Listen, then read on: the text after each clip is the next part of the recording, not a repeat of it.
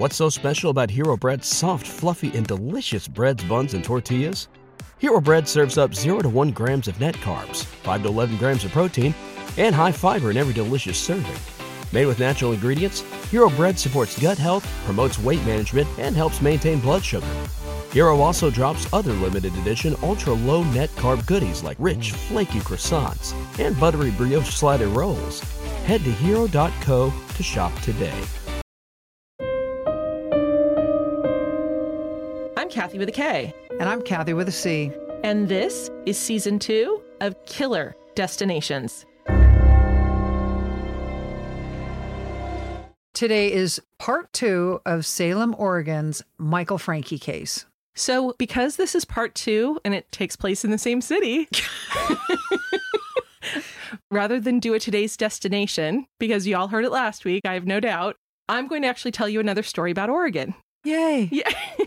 Back in the day when I first got out of college, I worked for an Oregon congressman in Washington, D.C. As interns, we were required to do Capitol tours for any visiting constituents from our state. A friend in the office and I would always go work with the architect of the Capitol to try and find out information that would be interesting that people wouldn't otherwise know. So this is how we found out about Senator Edward Baker. Senator Baker became a U.S. Senator from Oregon in 1860. This, of course, is right around the time of the Civil War, and when 1861 rolled around, he joined the war effort for the Union. Now, tragically, on October 21st, 1861, he was killed in the Battle of Ball's Bluff. He remains the only person to be a sitting U.S. Senator when killed in combat. Now, Senator Baker was not from Oregon. He actually spent his growing up years in Illinois, so he was actually really close friends with our 16th president, Abraham Lincoln.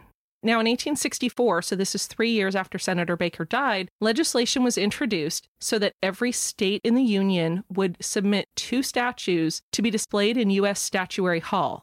Now, Statuary Hall is actually the old House of Representatives chambers that was used from 1801 to 1857. And the idea was the states could honor these great men, no, there weren't women at the time, who contributed to the building of our country. Now, as I mentioned, Senator Baker had not been a resident of Oregon that long, and of course these statues were supposed to represent the founding fathers of the states. President Lincoln really wanted his friend to be commemorated in Statuary Hall. It was said that during Senator Baker's eulogy, that President Lincoln was crying so loudly that you couldn't hear what the person was saying. So, rather than have Oregon submit Senator Baker as one of their statues, the U.S. House of Representatives passed an act of Congress allowing Senator Baker's statue to be added. So therefore, Oregon is the only state with 3 statues in Statuary Hall. So just a brief recap of part 1. On January 17, 1989, Oregon Department of Corrections Director Michael Francke was stabbed to death outside of the Dome Building, a historic structure on the grounds of the Oregon State Hospital that housed the Department of Corrections administrative staff. Michael was last seen alive at 6:45 p.m. near his office inside the Dome Building, and between 7:05 and 7:20 p.m., several people saw his car door standing ajar in the circular driveway in front of the Dome Building. A security guard found Michael Francke's body after midnight outside of the portico on the side of the building that was used for a staff entrance. Michael had died from a stab wound to the heart. It was clear he was trying to get back into the building by breaking the glass with his fist, but collapsed and died near the door. The murder weapon was never found, and the police had no other evidence that could be tied to a suspect. Marion County District Attorney Dale Penn suggested the murder was the result of a robbery gone bad or for revenge. However, as the months passed without a suspect, there were rumors around the state of Oregon that Michael's murder had something to do with his investigation into corruption within the Department of Corrections. These rumors were being echoed by Michael's brothers, Patrick and Kevin. Both brothers had been privy to conversations with Michael before he was killed that intimated that there were organized criminal elements within the system.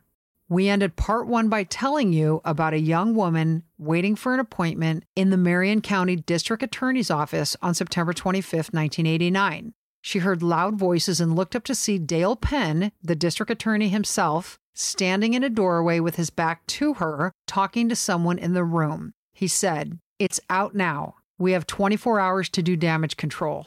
D.A. Penn then noticed the woman and slammed the door shut. So, what was D.A. Penn talking about? Columnist Phil Stanford with the Oregonian weighed in. The first that came to mind was Michael Francke's murder. Now, Stanford pointed out that the next morning on page 1 of the Oregonian, there was a story that the state police were focusing on a former prison inmate named Frank Gable. Now, Kath, remember, at this point, no suspects had been named, and in fact, anybody investigators spoke with was labeled a witness. Mm-hmm. By late Thursday afternoon, this was when the woman overheard the district attorney talking about damage control, D.A. Penn would have known that the story was about to appear. This would have made the district attorney very unhappy because he was keeping the investigation very close to the vest, even to the point of criticism about his failure to share information. And Kath, this wasn't just from reporters. This criticism came from Michael Francke's family as well. Exactly. So, who was Frank Gable, and who pointed detectives in his direction? 30-year-old Gable was a known methamphetamine user and dealer who had been in and out of the Oregon prison system for the past 10 years. Gable had been released from prison and placed on probation in August 1988 after serving 4 years for burglary. Prior to being released, Gable was enrolled in the Cornerstone Drug and Alcohol Treatment Program for inmates from August of 1987 to June of 1988, but he did not complete it. But importantly about this program is it is housed in the Oregon State Hospital, which, as Kathy mentioned, was located on the same grounds as the Dome building. Most recently, state police had arrested Gable in May of 1989, so this is roughly 4 months after Michael Francke's murder, for assaulting his wife Janine and violating his probation. At this point, he was still being held in the Coos County Jail. Frank Gable's name originally came up when Marion County detectives received a tip from an inmate. Approximately 7 months after Michael Francke's murder, Chris Kieran's brother Mike Kieran's came forward with a tip. Now, we discussed Chris Kieran's in part 1 because he was actually the very first witness interviewed by police. Chris was the guy who had been court-ordered to attend the Cornerstone Drug Treatment Program that is at the Oregon State Hospital. But he left the program after Michael Francke's murder and never returned. Now, not only was this a parole violation, but it also raised detectives' eyebrows. When Chris Kieran's was finally found and brought in for questioning, he told detectives that the only reason he did not return that night was because he was afraid they were going to pin the murder on him. Reporter Eric Mason of KOIN 6 talked to Mike Kieran's, who said he was a former cellmate of Gable's. Mike Kieran's let the reporter know that he told detectives that he and Frank Gable served time together and stayed in touch after their releases from prison. He said that after the news of Michael Francke's murder broke, Gable told Kieran's that he was the one police were looking for. Gable said he had broken into Michael Francke's car and Michael caught him. According to Kieran's, Gable said that Michael Francke was attempting to restrain him in order to have him arrested, and Gable just didn't want to be arrested, so he stabbed him.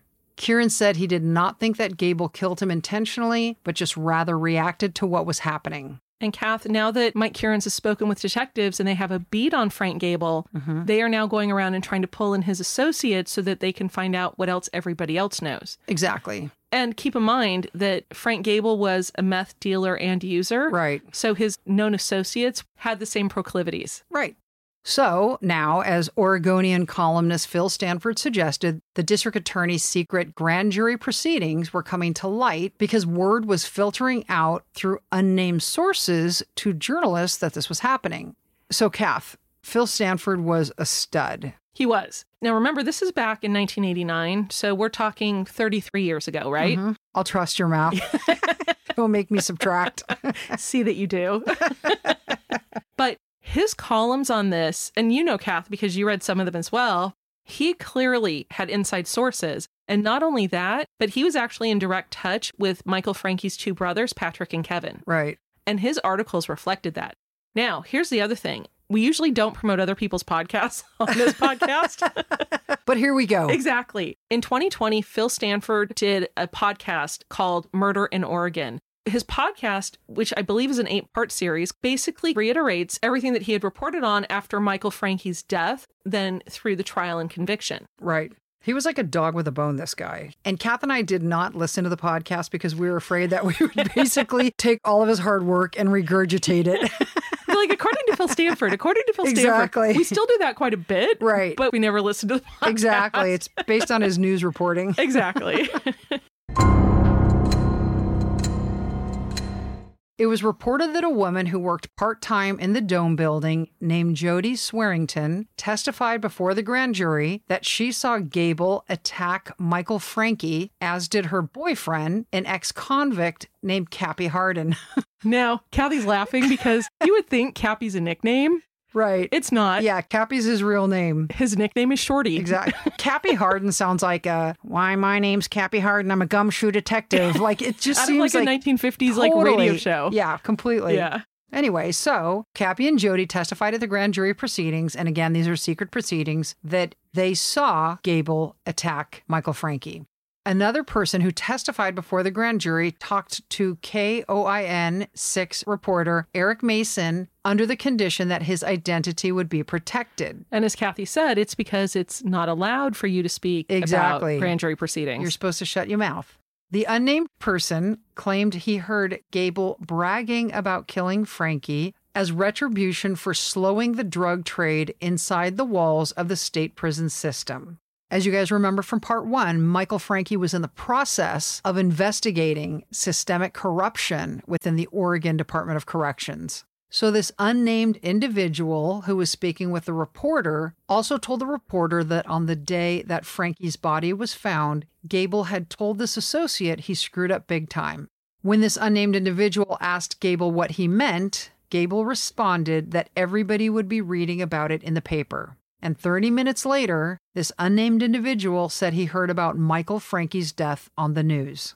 As prosecutors began building their case against Gable, KOIN 6 and other media outlets began reporting that sources close to the investigation confirmed that Gable's apartment and his mother-in-law's house had been searched by police. However, according to reporter Eric Mason, detectives were struggling to find physical evidence connecting Gable to Michael Francke's murder or connecting him to the Dome building. The murder weapon was never found. Journalist Jim Redden with the Portland Tribune reported that there was no physical evidence against Frank Gable, and in fact, at this point, it was reported that detectives had not uncovered any physical evidence that connected anyone to the murder.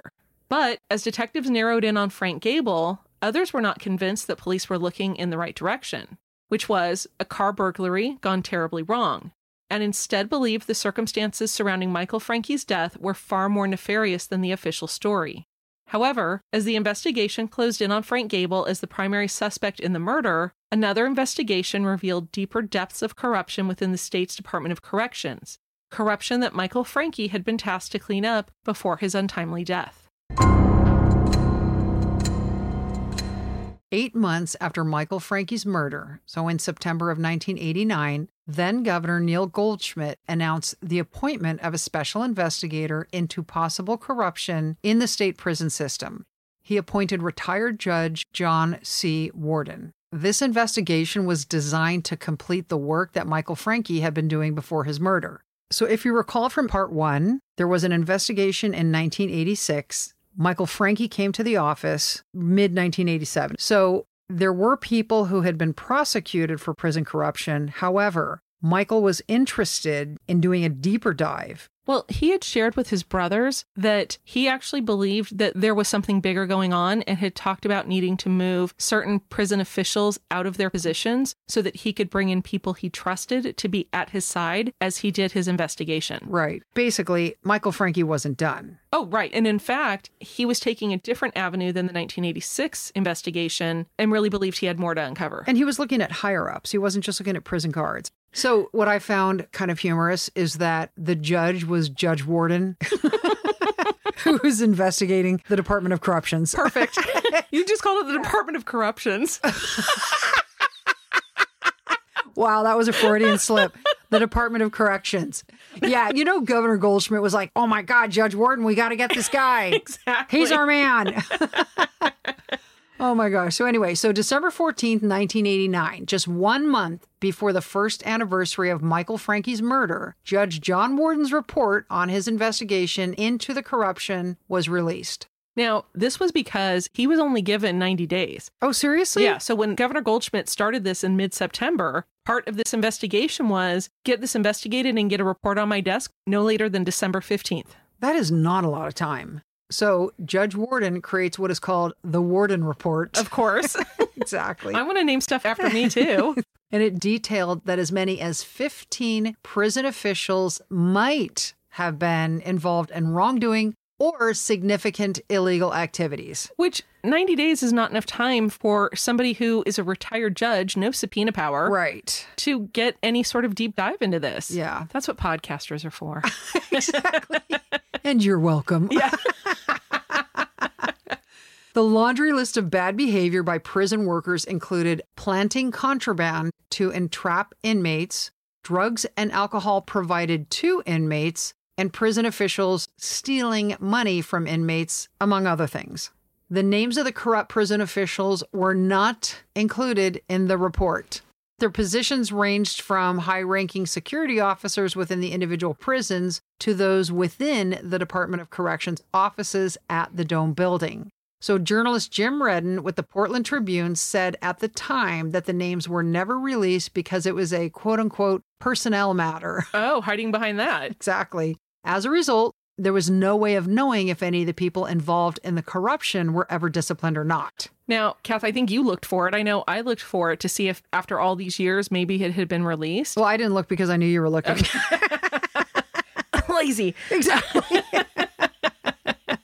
But I was never able to find it. I would be shocked if they were released, but Now, once you claim personnel issue, Exactly. you're protected by a gazillion laws. or you're protected by some 79-year-old HR lady wagging her finger at you telling you can't tell anybody that. Talking to reporters following the release of this report, Judge Warden explained that he was not surprised with the results, but he was disappointed in the discovery of the systemic harassment of employees who tried to report wrongdoing by their fellow employees. He told KOIN6's Eric Mason, quote, "I was troubled by it, particularly within some of the prison institutions. The almost siege mentality that the corrections officers in these institutions had, where if there was something that didn't look quite right, the aim was to get it covered up," end quote. And honest to God, I could see a siege mentality in a prison. Now, ultimately, Judge Warden was not able to establish a link between any illegal activity or wrongdoing within the prison system and the murder of the former prison chief, Michael Francke. Judge Warden told reporter Mason that they had lots of rumors and lots of people who were making scenarios, but they found no solid evidence. None. Michael Francke's younger brother, Kevin, said he never believed that Judge Warden's investigation would produce any real results, and the release of the Warden report did little to change that feeling. He said his family remained steadfast in their belief that Michael was murdered because he had uncovered corruption within the state's prison system and was preparing to go public with it. So here we are with the district attorney, who has not only heard from Mike Kierans that Frank Gable confessed to him when they rounded up all of these known associates of Gable's and heard similar stories, Marion County prosecutors believed they had their killer. Frank Gable was indicted by the grand jury for aggravated murder and first-degree murder on April 6, 1990, and pleaded not guilty at his subsequent arraignment.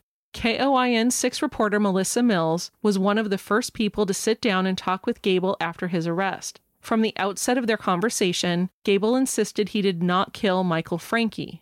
Gable said that if he went down on the case, then the state had a big problem because it meant that they still had a killer running around. He told reporter Mills that the reason ex-cons and members of the Salem drug world were pointing the finger at him was due to his work as an undercover informant. Gable said that was the type of people drug users are. They don't care if they sell their own mom out to get out of jail or to get their next fix. They just want out of jail. They don't care. They could care less about me or you or anybody else, and that's why I started working for the police. Now, there were rumors that Gable was an informant, which caused people to snitch on him. However, journalist Mills noted that no state agency or department ever confirmed that Gable was an informant or working undercover. A few weeks before trial started in March 1991, the TV show Unsolved Mysteries aired an episode about Michael Francke's murder. It was called An Unexplained Death even though a Salem drug dealer faces the death penalty for the murder in a trial that begins in 2 weeks. According to Oregonian columnist Phil Stanford, it was the Francke family that had reached out to Unsolved Mysteries and suggested the topic for the show. Marion County District Attorney Dale Penn said it was irresponsible for NBC to air a show 2 weeks before the jury in the case was to be selected. Penn also said he believed the program was based on rumor, speculation, and had no basis in fact. And prosecutors were afraid that publicity this close to trial could taint the prospective jury pool. The show floated the scenario that Michael Francke was abducted by a group of men, interrogated off the premises, and brought back to his office building where he was killed just outside on the steps of the staff entrance. Now, Kath, this is something that was repeatedly brought up by Michael Francke's family. Now, the family had theorized that even though Michael Francke's car was located in the front of the dome building where the circular drive was, as you mentioned, where he was found, if you're facing the building, was on the right side around the corner, and then there were steps leading up to a staff entrance. So the question was, if he was there, how did he get there? And if he was at the staff entrance, you're saying? Correct. So the theory that was floating around, and Unsolved Mysteries didn't go this deep into it, but these were other rumors kind of circulating across the state and his family. But it was that he was removed from the premises because they wanted to find out information from him on what the investigation was about, who was he targeting, what kind of documents did he have that backed him up or laid a trail to what he was doing. And so the theory was that after they abducted him, they brought him back to the building so that they could go into his office and get any of these files that would incriminate them, their cohorts, anything like that. So the family thinks that he was able to get away and ran and was trying to get in the staff entrance. And that's where they caught up with him. This is very interesting because in part one, I asked you about a blood trail. Correct. And we talked about, like, I hadn't read anything and you hadn't read anything. And of course, since that time, I had to, of course, do a big deep dive into it. You went down the vortex. I went down the rabbit hole. There you go. That's what you did. I was able to find crime scene photos, which I had not found initially. And the photo that had him lying on the ground in front of the staff entrance door, I discovered that there was no blood trail within 100 feet of Michael Francke's car. Which is incredible. And he was stabbed in the heart, which was the fatal blow, but he was also stabbed 2 other times. So if you're running, you are leaving a blood trail behind you. And the only blood they found was on the steps to the portico. The prosecution was saying he was stabbed at his car. Whoever stabbed him ran away. And so Michael tried to get into an entrance. Right. And if that's the case, and it was 40 feet away or so from his car, then why on earth would he not have been leaving a blood trail the whole time? Kath, one final fact that seemed to support a cover-up theory was that no paperwork, none, involving Michael's prison investigation was ever found. According to Unsolved Mysteries, several witnesses recalled seeing around 23 bags of shredded papers being removed from Michael Francke's office after his death. Which may or may not have been nefarious. I know, but you know what drives me crazy? It's like you have something like that I consider to be a rather big fact, but it's not fleshed out further. More than 2 years after Michael Francke's murder, on May 1st, 1991, trial began. A jury of 9 women and 3 men would decide Frank Gable's fate. The state of Oregon's theory was that around 7 p.m. on the night of the murder, Michael was leaving work when he caught Frank Gable trying to steal snitch papers out of his car. I have no idea what snitch papers are. Yeah, Do I you? don't either. Okay. But that's what it said in the records. And it was actually in the court record. It Right. was a quote around snitch papers. Right. So it has to mean something. Well, gee, thanks. Can you also explain the theory of relativity while you're at it? Okay, now that I can't explain.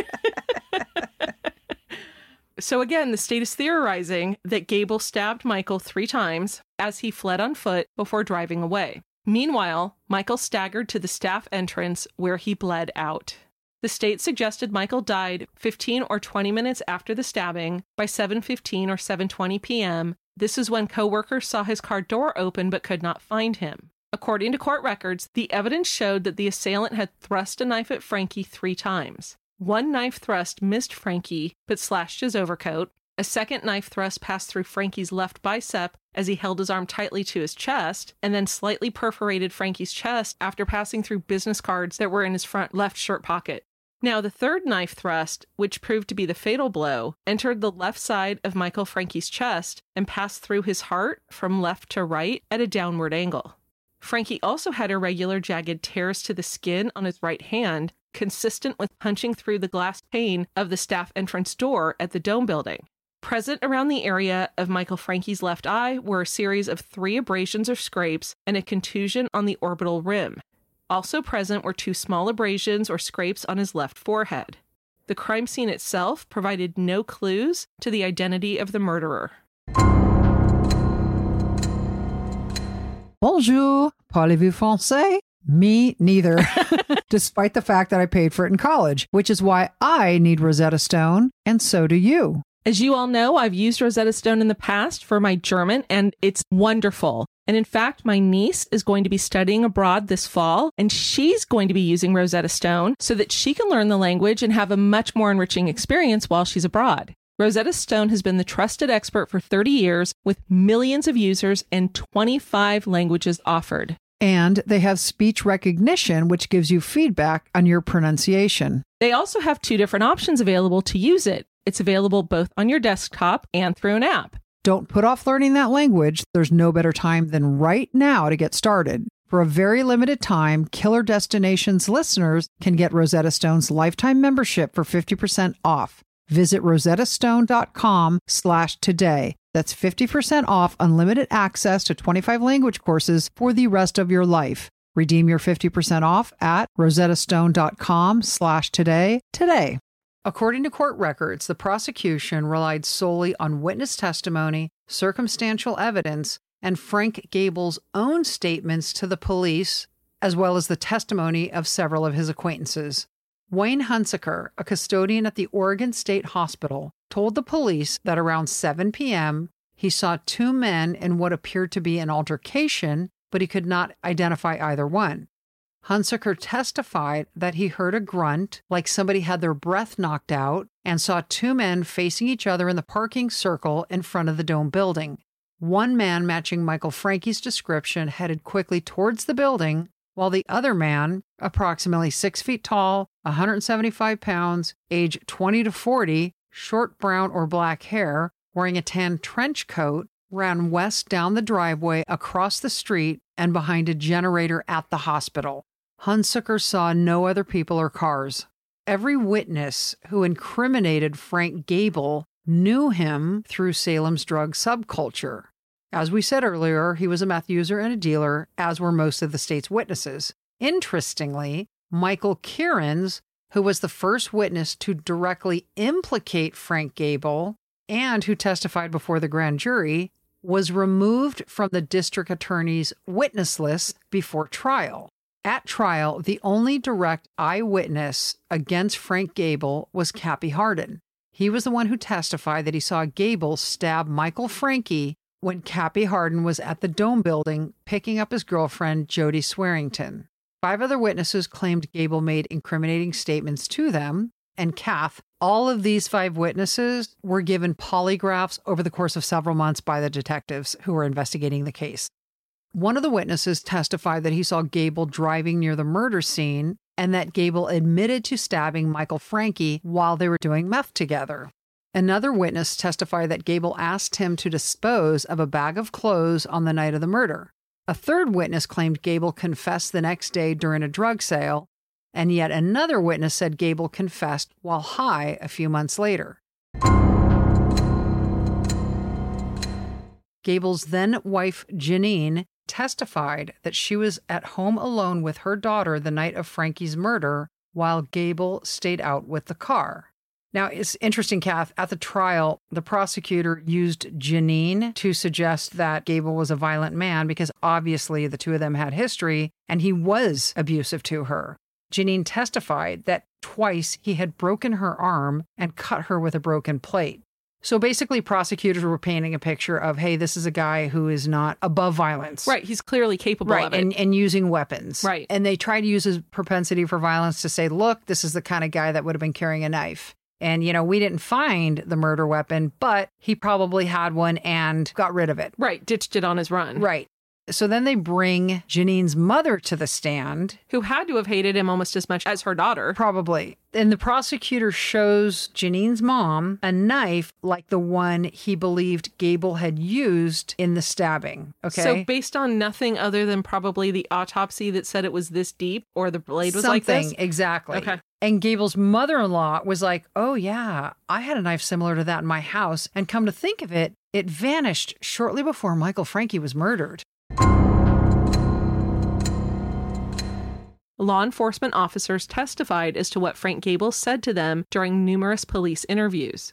The police began talking to Gable in September of 1989, so this was 8 months after Michael Francke's death, and by this time Gable claimed that his memory of dates was fuzzy from his heavy drug use. My memory would have been fuzzy regardless of my heavy drug use. Like, honestly, 8 months is a long time. I like that you said of my heavy drug Exactly. use. Kathy, 8 minutes is a long time for you. It is. Yesterday is a long time ago. Gable told detectives that he was never certain of his whereabouts that night, but he believed he was home with his wife hosting a party. When pressed for another alibi, Gable said he could have been out with a friend doing or selling drugs. That's a great alibi. I was out doing something illegal. Let's call my drug dealing friends. Yes. I'm sure they'll come in and help It'll me be out. The truth. The most incriminating statements he made to police were in response to the following questions. Question. Well, Frank, did you tell anybody that you killed Michael Francke? Answer. I don't think I ever told anybody I killed Francke. Question. What are some possible locations where the knife that killed Michael Francke can be found? Answer. Whenever you ask me a question about this, my mind keeps saying, you did it, you did it, you did it, and all of the time, I know I did not. Question. You mean that part of you is saying you did it? You killed Michael Francke, then the other part of you is saying you did not? Answer. Yeah, it's like the back part of my brain says I did it, and the front part of my brain says I didn't do it. Question. If you did not do it, don't you think you would remember? Answer. It doesn't matter if I say yes, I did it, or no, I didn't. They're going to fry me for this. Question. Do you think the state has enough evidence to charge you? Answer. Yeah, they probably do. It doesn't matter. I will stick to this story until the end. I just know you want me to make a great big hero out of you, but I just can't. I don't think they have anything. Then Gable said, yeah, but I'm not saying I did it. I'll go to the end of the trial saying that. There are only two people who know who killed Francke. Francke and God. The detective reminded Gable that Francke was dead, and Gable said, well, there are only two people who know Francke. Yeah, me and God. I'm going to go to the end of the trial saying I didn't do this. I'll be talking to God all the way. I'll go to the heavens saying it, and all those mother effers will go to hell for lying. At trial, the defense was delivered a blow when the court would not allow them to present evidence that a third party was guilty of murdering Michael Francke.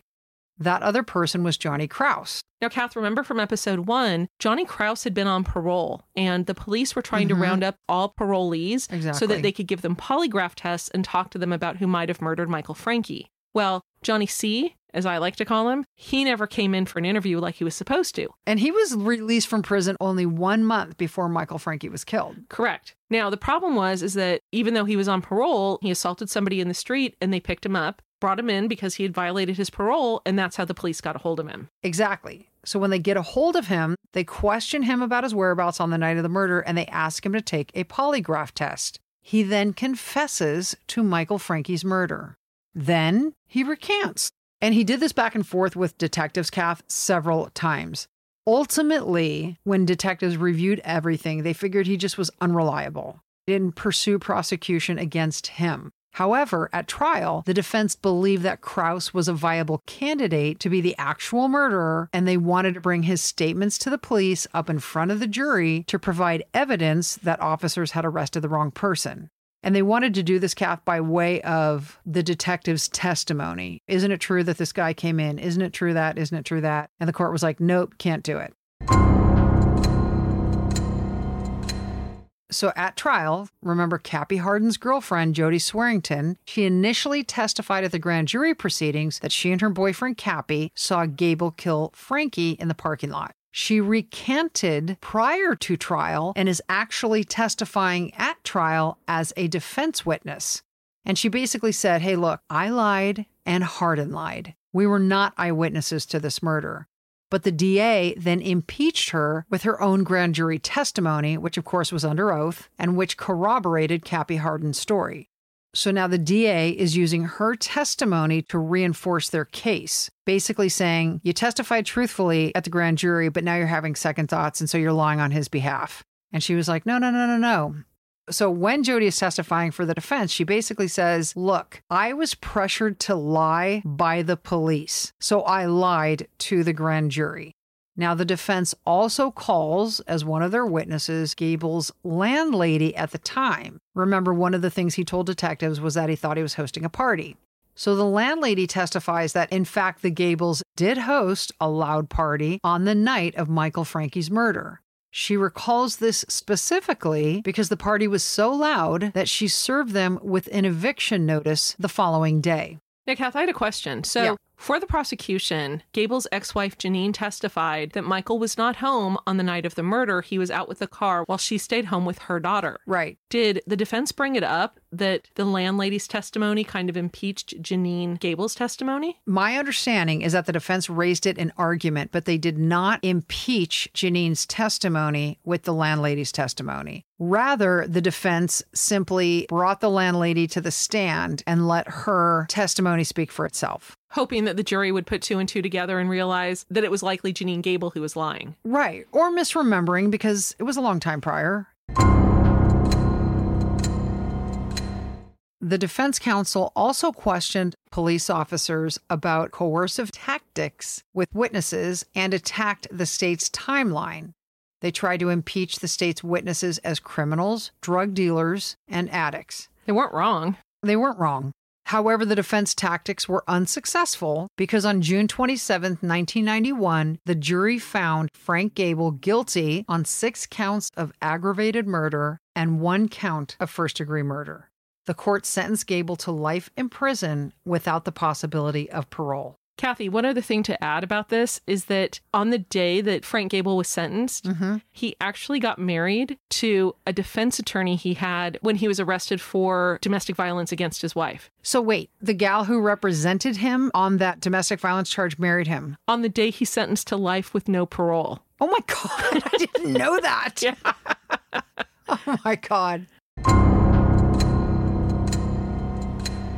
Over the course of the next 15 years or so, Frank Gable filed multiple appeals in Oregon state courts. His first appeal focused on statements that he claimed violated his Fifth Amendment right against self-incrimination. Before trial began in May 1991, Gable's attorney filed a motion to suppress statements he made to detectives between November 3, 1989, and his arraignment on April 9, 1990. His attorney contended that Gable had invoked his right to counsel on November 3, 1989, so every statement after that should be precluded at trial. That is called the fruit of the poisonous tree. Is that a Bible reference? It's you know what? It probably is actually, but you learn it. Or Snow White. Right, exactly. It's like anytime police officers do something that is illegal, all of the fruits of their labor are considered tainted. So any evidence they may gather, any confession they may get. Correct. And it's brutal. Let's pretend you get a search warrant without actual probable cause. The probable cause is challenged, and the search warrant warrants the gun. The gun is excluded from evidence. Like it's in place for a reason. Correct. So on November 3rd of 1989, Frank Gable was in the Coos County Jail on an unrelated charge. That would be his DV charge. That is. Yeah. He contacted the police and asked to speak with Detectives Bain and Ackham. Both detectives went to the jail, making it clear they were there because he summoned them. The conversation was recorded, and detectives gave a general Miranda-style warning, which Gable appeared to understand. Frank Gable told detectives that he read in the paper that he had confessed to an inmate about Michael Francke's murder, and he wanted to let them know it was a lie, and he wanted to help with the investigation. The conversation then turned accusatory, with at least one of the detectives saying that Gable did it and probably wanted to confess. At some point, Gable said, "We can end the conversation here and get us an attorney, and you can flip onto accusing me. I'm going to ask for an attorney." But the conversation continued. Now, ultimately, the appellate court found that Gable did not invoke his right to counsel or his right to remain silent. Rather, the court found the statement was a warning that if they accused him, he would stop speaking. Exactly, Kath. Like there's case law that basically says if somebody is making an equivocal statement without a clear intention of needing an attorney, then they have not actually invoked their right to counsel. He didn't say, I want an attorney. He Right. said, hey, play nice or I'm going to get one. Yeah, exactly. And in fact, they pointed to a time when he invoked his Fifth Amendment in his domestic violence case. Real briefly, there were other appellate issues in state court that were equally unsuccessful for him, primarily focused on his allegation of inadequate counsel. He basically was saying, my attorneys failed to advise me about the investigation, the facts behind it. They failed to provide an alibi witness for me. Like, I said I wasn't there. How come you didn't scare at people who said they were at a party with me? That kind of thing. Anyway, the bottom line is these allegations of ineffective counsel fell on deaf ears and his state appeals were unsuccessful. Sometime around 1998, Frank Gable reached out to the Federal Public Defender's Office and asked them to investigate his case. Assistant Federal Public Defender Nell Brown agreed to look into the matter, and she and an investigator thoroughly reviewed the case file and interview witnesses over the course of many years. She did, and she also had a gentleman, I want to say his name was Mark Allemeyer, who was also a federal public defender. He assisted her in this process. So I just wanted to give him some credit because you apparently were just going to walk right over him. Hey, it's all about the females. Girl power, sisters before business. Oh my God. Thank you for alienating any male out there who might be listening. Okay, the two of them are fine. And we know who they are, Kevin and Pat.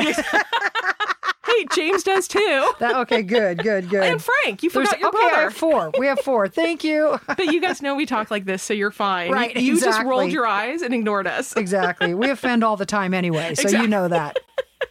Now, in 2014, so this is 6 years after Frank Gable had first contacted Nell Brown, and this was also the year after Gable's state-level appeals had run out, Brown filed an appeal addressing 20 constitutional issues and later amended the appeal to include a claim of actual innocence. Now, this is interesting. According to one of the Court of Appeals opinions, Gable had actually waived 19 of those arguments because he did not preserve them by objecting to them in state court or appealing the issue in state court. However, when she amended to include an allegation of actual innocence, that concept is interpreted in different cases to suggest that if somebody brings evidence, and it's a high standard, I want to say it's clear and convincing evidence, that they are actually innocent, that a court can look at the waived arguments because justice ultimately should prevail. If somebody succeeds in providing evidence at this very high burden, we should look at the case in its totality. So it's kind of interesting. Yeah, that is interesting. Yeah. So in April 2019, fortunes finally changed for Frank Gable and his defense team. U.S. Magistrate John Acosta issued an opinion on Gable's federal appeal. He held that the trial court erred in not allowing the defense to admit evidence of Johnny Krause's guilt. The evidence showed Krause previously confessed to the crime 4 separate times on 4 different days during a 2-week period. He gave additional details about the stabbing and the aftermath. In particular, when asked where Michael Francke was stabbed, Krause said, in the heart. Krause also said that he stabbed Michael Francke at least twice and thought he had cut Michael's arm once. And Cap, this was spot on according to the autopsy report. The appellate court also pointed out that in the nearly 30 years since the trial, all key witnesses who incriminated Frank Gable recanted. 3 of the witnesses recanted before trial, and the other recantations took place from 1993 to 2015. One of these was Mike Kieran's. Now remember, this is the individual who first pointed the finger at Frank Gable. And this was the guy who was taken off the prosecution's witness list at the last minute. Right, and it turns out it's because he recanted before trial even started. Exactly. Now, all of the witnesses told a similar story about how they came to testify against Frank Gable. In his appeal, Gable presented the opinion of David C. Raskin, Ph.D., an expert in experimental psychology and human psychophysiology who researches and trains law enforcement officers on polygraph techniques. Dr. Raskin explained how the techniques used in the Gable case suggest that the police were using polygraphs as a psychological club in order to elicit statements from witnesses. For example, Jody Swearington, who was interviewed 12 times, was administered 23 polygraphs on 7 different days. That's freaking crazy. I know. So they would do multiple polygraphs in a day, and they would be like, no, sorry, we know that you're lying. Your poly says you're lying. We're going to do this again. Dr. Raskin attested that he had never seen this many tests administered to one person in the 43 years he had been working in this field. He described similar flaws in the polygraph exams of the other witnesses, and he concluded that the polygraph testing procedures the investigators used were fundamentally and seriously flawed. All the recanting witnesses were polygraphed multiple times. During these sessions, as I said a moment ago, the investigators would confront the witnesses with their purported results in real time, accuse them of lying when they were actually being truthful, and then suggesting the desired responses. The officers fed information and polygraphed them again till their stories were deemed truthful. The coercive effect of these procedures were exacerbated by abusive and frightening interrogation techniques. Now, this is according to Dr. Raskin. He said there were threats of prosecution and prison, which of course were very real for these witnesses. Right. Threats concerning the witnesses' children and families. Low blow. Totally. Or promises of rewards. And remember, Kathy, Mike Kieran's, he was the first person who pointed the finger at Gable. Well, exactly. And the reason he did it is that he was in prison in Idaho and he wanted to have a transfer to an Oregon prison, which he was granted. Exactly. So the Court of Appeal noted that every recanting witness negotiated benefits in their own criminal cases in exchange for their statements against Gable, and several other witnesses were told that they were the murder suspects. And so then what the police told them was that Frank Gable told detectives that they were the ones who did the crime. So they were saying Frank Gable snitched on you and he said you did the crime. And so they were like, oh, no, wait, he Frank did the it. crime. Yeah, exactly. Yeah. The court also pointed out that none of the witnesses had an obvious reason to perjure themselves on Gable's behalf now that they were recanting. In other words, there was no motivation to come forward and recant, but every motivation to lie initially. So, Kath, what's interesting is that these allegations were viewed by the court as significant allegations of misconduct to the point that it was actually put in the court opinion twice. Yes, it was. And the court made sure to point out both times that the prosecutors did not dispute or attempt to defend the tactics used by investigators in this case. Exactly. So, although the defense put forth evidence trying to prove actual innocence, Judge Acosta did not determine that Frank Gable was in fact innocent. He basically said the defense put forth a quote-unquote colorable claim of actual innocence. And he then ordered the state of Oregon to either retry or release Gable within 90 days. He called the conviction legally flawed, reversed it, and gave the state 30 days to respond to his ruling. So that was an insane victory. Now, after Judge Acosta's ruling, the state filed yet another appeal asking that Gable be returned to jail in Oregon as he awaited a retrial. It was reported by Maxine Bernstein in the Oregonian that the state soon changed its mind and agreed to release Frank Gable under federal supervision and with certain conditions while it appealed the judge's ruling ordering a retrial. On June 28, 2019, Frank Gable walked out of prison for the first time in nearly 3 decades. Gable, who had previously changed his name to Frank Different Cloud to honor his Native American roots, was now allowed to live with his wife of several years, Rainey Storm. So this is a different wife, not the attorney wife. Correct. Rainey Storm had actually been a pen pal of Frank Gable's for several years in prison. Remember, this is 28 years after he married the defense attorney back in Oregon. Do we know when he divorced the defense attorney? We do not. Okay. He was also in regular contact with his sister and her husband, who lived nearby. More than 3 years later, on September 29th, 2022, so really just a couple of weeks ago, right, the United States Court of Appeals for the 9th District affirmed Judge Acosta's 2019 ruling that Frank Gable's due process rights were violated when the trial court failed to allow him to bring up evidence of Johnny Krause's potential guilt. Yeah, so Kath, that was the primary reason Judge Acosta overturned the conviction. This trial judge who originally had the case should have allowed evidence of Johnny Krause's guilt. So now Gable's conviction is vacated, but the courts have not technically found him innocent, leaving the door open to a potential retrial or an appeal by the state of Oregon to the U.S. Supreme Court. So the next few months will determine whether there will be further legal action against Frank Gable or whether he will remain a free man. And we'll keep you posted on social media. Exactly. It's significant to note that both of Michael Francke's brothers, Patrick and Kevin, have strongly believed in Frank Gable's innocence and are happy that he is currently enjoying his freedom. In 2019, when Gable was first released, the brothers started a GoFundMe campaign. Kevin Francke said on the page, quote, "The transition to civilian life is not going to be easy. Such an understatement. It will be a grueling fight battling PTSD, physical issues from 30 years of doing hard time, the terror of instant poverty and great need, feelings of hopelessness and powerless to switch off the constant fear that has been following you every hour of every day for 3 decades. When my brother was killed, we set up a reward fund seeded by family, friends, and total strangers from dozens of states across the land. That $30,000 was never enough to expose the true murderer's identity and was later donated to charity. Today, I am returning to that wellspring of love, humanity, and generosity and asking again in my and my family's name for your much-needed help and compassion in seeing that one thing that Frank and his wife, Rain, will not have to worry about immediately is having enough funds at hand to set up a home together and build the foundation of the hopes and dreams of a future together.